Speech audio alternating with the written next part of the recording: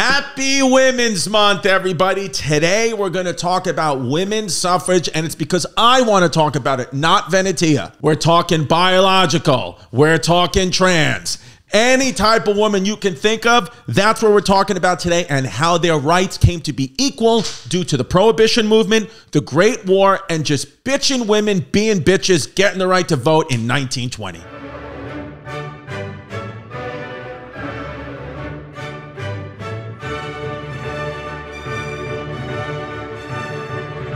So today, we're talking about women's suffrage specifically in the USA. Women's suffrage, what it is, the definition is the right of women to vote in elections. Men's suffrage is defined as dealing with women. America is still growing, okay? We're getting bigger. It's like we're still not a fully formed country yet. We're growing. We're in utero. It's the late 1840s, and there were only 30 states in the USA. The 30th state, Wisconsin, was admitted to the Union on May 29th, 1848. Shout out cheese. So it's the late 1840s. Slavery hasn't been abolished yet in the United States. The Civil War hasn't even happened. The president is Zachary Taylor in 1849, who actually dies a few months later in 1850 of a stomach virus. Chrissy conspiracies. I don't know if it was a stomach virus. I think maybe he was poisoned by women. People are still holding the Declaration of Independence true to heart. God us own. What does that say? All men are created equal. When they say men, they mean white men and landowners. Women did not have rights and definitely did not have the right to vote. Now, if a woman wanted to go trans and become a man, that's a different story. Now, why are women upset? Well, they have good reason to be upset, okay? Women's rights aren't that great. They don't even exist at all. Education, let's talk about that. Women were excluded from higher education institutes like universities and colleges. They could not at all be a student, be a teacher. They were not allowed in higher education institutions, which sucked because, I mean, what if Rachel Dolezal was alive back then? She wouldn't be able to teach or be black. So feminine courses were offered, such as home economics, teaching, nursing, blowjobs, rather than fields such as science, law, and medicine. Women with owning property. Some states prohibited married women from owning property or signing contracts at all without their husband's permission. So a woman had to get her husband's permission to do anything, to sign a contract, to own land. Very patriarchal society, which I don't like. Employment, they are gender-based discrimination and lower wages compared to men, and that's not a problem anymore. They had no legal rights. They couldn't vote. They couldn't serve on a jury or hold public office. Serving on a jury, whatever. I actually want to be a woman in the 1840s because I hate doing jury duty. So what's the vibe of a woman in the mid-1800s? Well, a lot of them are joining temperance leagues, religious movements, moral reform groups, anti-slavery movements, all of these led by women. And then this idea that a true woman has to be pious, submissive, only a mother is starting to change. Okay, every woman in the mid-1800s is trying to get a little bit of that Beyonce in them. All the women who are independent, throw your hands up at me. They were singing that in the mid-1800s, and then they were put in prison. So it's 1848. We're in upstate New York, Seneca Falls. New York is where everything happens good in this country, okay? Nothing happens positive in this country if it's not going through New York. So 1848, upstate New York, this is where the reformers, the celebs come in. Elizabeth Cady Stanton, who everyone's heard of, and Lucretia Mott, who's no relation to Mott's applesauce, but that'd be sick. They invited a group of abolitionist activists, mostly women, but some men, to discuss the problems of women's rights. So this is big, this is monumental, because now they're talking about it, and the movement is starting to begin. So 1848, if you're a woman, upstate New York, this is huge, 100,000%. You're getting happy, your nipples are hard, it's awesome, I'm wet. So this was to be known as the Seneca Falls Convention. A lot of you have heard about this. This is what we're going to talk about now. Seneca Falls Convention. It was the first time an organized group came together publicly and discussed that American women were autonomous individuals who deserve their own political identities. The biggest thing that came out of the Seneca Falls Convention was called the Declaration of Sentiments, which was like the Declaration of Independence, but the female version, where it stated that women should have equal rights to men, including the right to vote, and that included white women and black women. Speaking of black women, I think a woman who should be a lot more famous than she actually is, her name was Sojourner Truth, and she escaped slavery in 1826 with her baby and would go on to become a prominent abolitionist and women's rights activist. Truth is perhaps best known for her powerful "Ain't I a Woman" speech she gave at the Akron, Ohio Women's Rights Convention. Akron, Ohio, home of LeBron James, one of my favorite black women. So the "Ain't I a Woman" speech, what it was actually a response to a minister that said women were weaker and less capable than men, and Truth challenged his arguments and spoke out against the exclusion of black women from the feminist movement. This is an excerpt from the speech that I liked a lot. She said, "That man over there says that women need to be helped into carriages and lifted over ditches and to have the best place everywhere. Nobody ever helps me into carriages or over mud puddles or gives me my best place. And ain't I a woman? Look at me. Look at my arm. I have plowed and planted and gathered into barns, and no man could head me." No man could head me. I like that. I like that a lot, Sojourner Truth. I want to give you head. Here's another fun fact.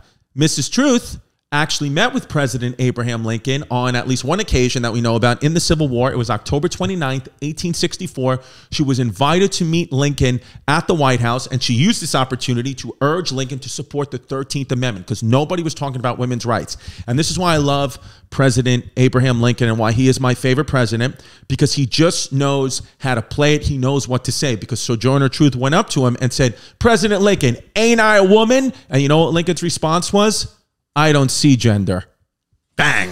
So the Civil War comes, North wins, Union's preserved, and from that, the 13th Amendment was passed, which abolished slavery.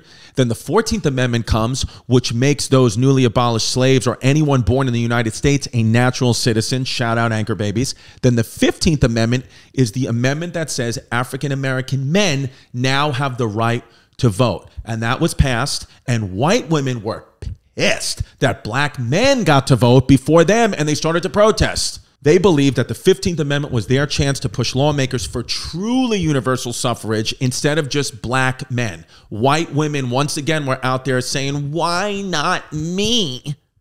What did black men go through that I haven't went through?" They wanted the 15th Amendment to include the right for women to vote as well as people of any race. So they were trying. Women were saying, "Hey, listen, it's great that African-American men now get the right to vote. Yas, queen, yas. But everybody should have the right to vote. It doesn't matter. If you're a U.S. citizen, you should have the right to vote."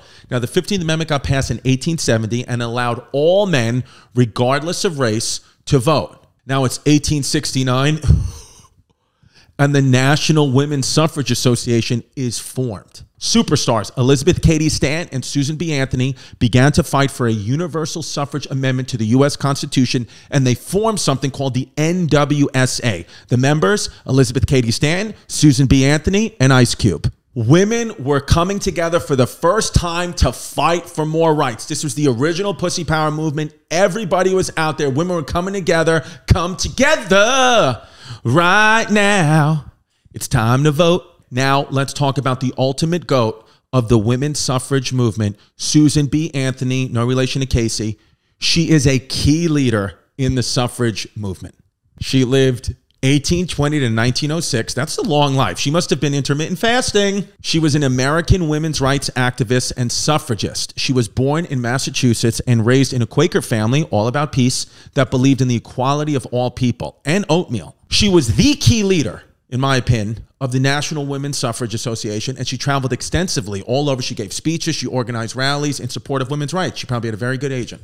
Now, and she also helped gain national attention to the suffrage movement when she was arrested for voting in the 1872 presidential election, when she said that the Fourth Amendment to the Constitution gave all the citizens the right to vote. She went and tried to vote, and she got arrested. She's like a little AOC. You know, this is what happens. When you want to do something, you want to fight for something, 9 times out of 10, you're going to get arrested for it. You had Susan B. Anthony got arrested for fighting for her right to vote. You had Bernie Sanders get arrested for fighting for civil rights. And you had Jim Norton get arrested for indecent exposure in Times Square. Here's the thing. Women are fighting for more rights, but they also simultaneously want prohibition to pass, which will limit alcohol and which will ban alcohol in the country, because the temperance movement, what it was to prohibit alcohol consumption, because women, think about it. I mean, they were saying that, alcohol, it was believed to be associated with all the major issues such as poverty, domestic violence, and social problems were all because of alcohol. Stupid women. And let's be honest, I'm just obviously just joking around. Let's be honest. Women were probably getting smacked around and hit and hurt and killed all because of alcohol. They didn't want that. They didn't want their husbands to be drunk lunatics and, they can't even get their dick up and then they're getting beat up over it. Women were basically saying, let's get alcohol out.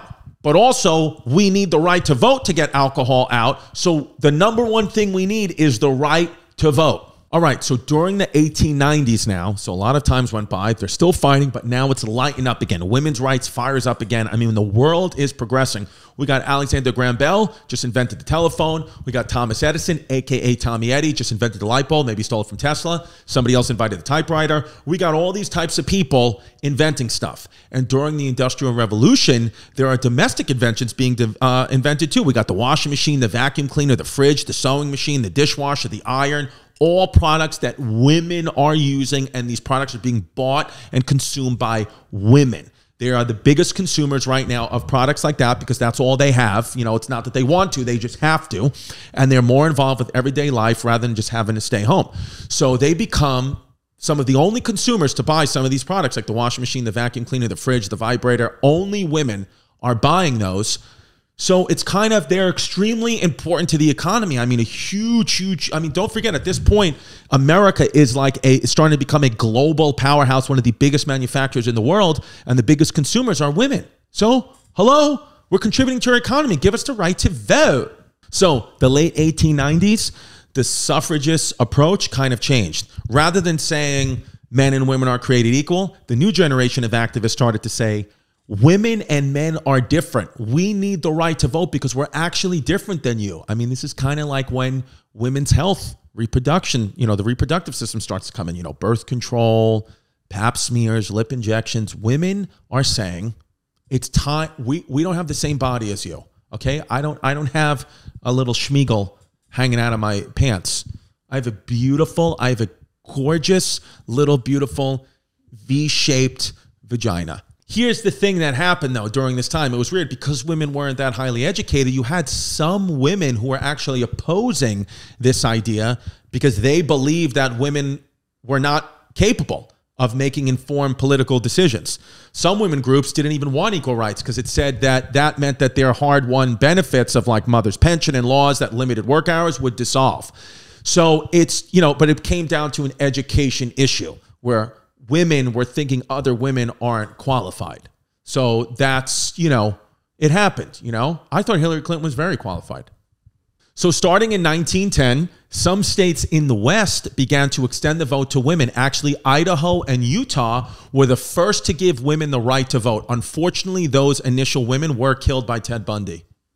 The southern and eastern states resisted. So here's the thing, the protests that you see in the streets, women started this, okay? This all traces back to the women's suffrage movement. Nobody was doing this before the women of the early 1900s. You got Carrie Chapman Catt's Winning Plan, which focused first on state to state rather than pushing it for the Constitution. You had Alice Paul, no relation to Logan, who focused on radical militant tactics like hunger strikes, chaining themselves to buildings, and White House pickets of President Woodrow Wilson, which all my friends when we were teenagers used to call our penises, or Woodrow Wilson. Okay, so back then, this was unheard of. I mean, you had women outside the White House with signs that said, Mr. President, what will you do for women's suffrage? And how long must women wait for liberty? Like actual signs. So, the only difference today is those women didn't have blue hair. So the protests are happening, but then it stopped because the Great War happened, aka World War I. How can women, be talking about their right to vote when they have a war to win? The United States has a big war to win, a world war. But women, instead of kind of keep fighting for that right, they said, you know what, let's be patriotic, because they were patriotic. Let's support our husbands, brothers, fathers going to war. They helped out with the war effort back home, and that proved to really impress a lot of people and kind of make men say, you know what? Women are deserving of the right to vote. They helped us win the war. So Finally, it happens. Alice Paul and her organization, the National Women's Party, gave the final push for the ratification of the 19th Amendment, and the 19th Amendment to the U.S. Constitution was passed by Congress on June 4th, 1919, right smack in the middle of World War I, and it was ratified on August 18th, 1920, after being approved by 36 states. Finally, women have the right to vote, and on November 2nd of 1920, more than 8 million women across the United States voted in the very first election that included women. And it was a beautiful thing that didn't last for too long, because then 8 million women's periods sunk up and things got a little bit bad for the next 2 weeks. We had a big PMS problem. So in closing, the women's suffrage movement, it paved the way for future generations of women to become more politically engaged and to work towards achieving equal rights to all areas of society. Without this movement, we would have no Hillary Clinton, we would have no Greta Thunberg, we would have no Lizzo, we would have none of the iconic women that we know and love today. So I hope you enjoyed this episode. I enjoyed it. It is Women's Month. I celebrate Women's Month. Comment below, what woman do you want to hear me talk about? What women did we forget? Tell us your facts, what we missed, what we got right about the women's suffrage movement. And of course, I want to give a shout out to my favorite women in my life, the 3 most favorite women in my life: Jasmine, my daughters, my mother, TT Jerry. I love you, women. And remember, yesterday was history.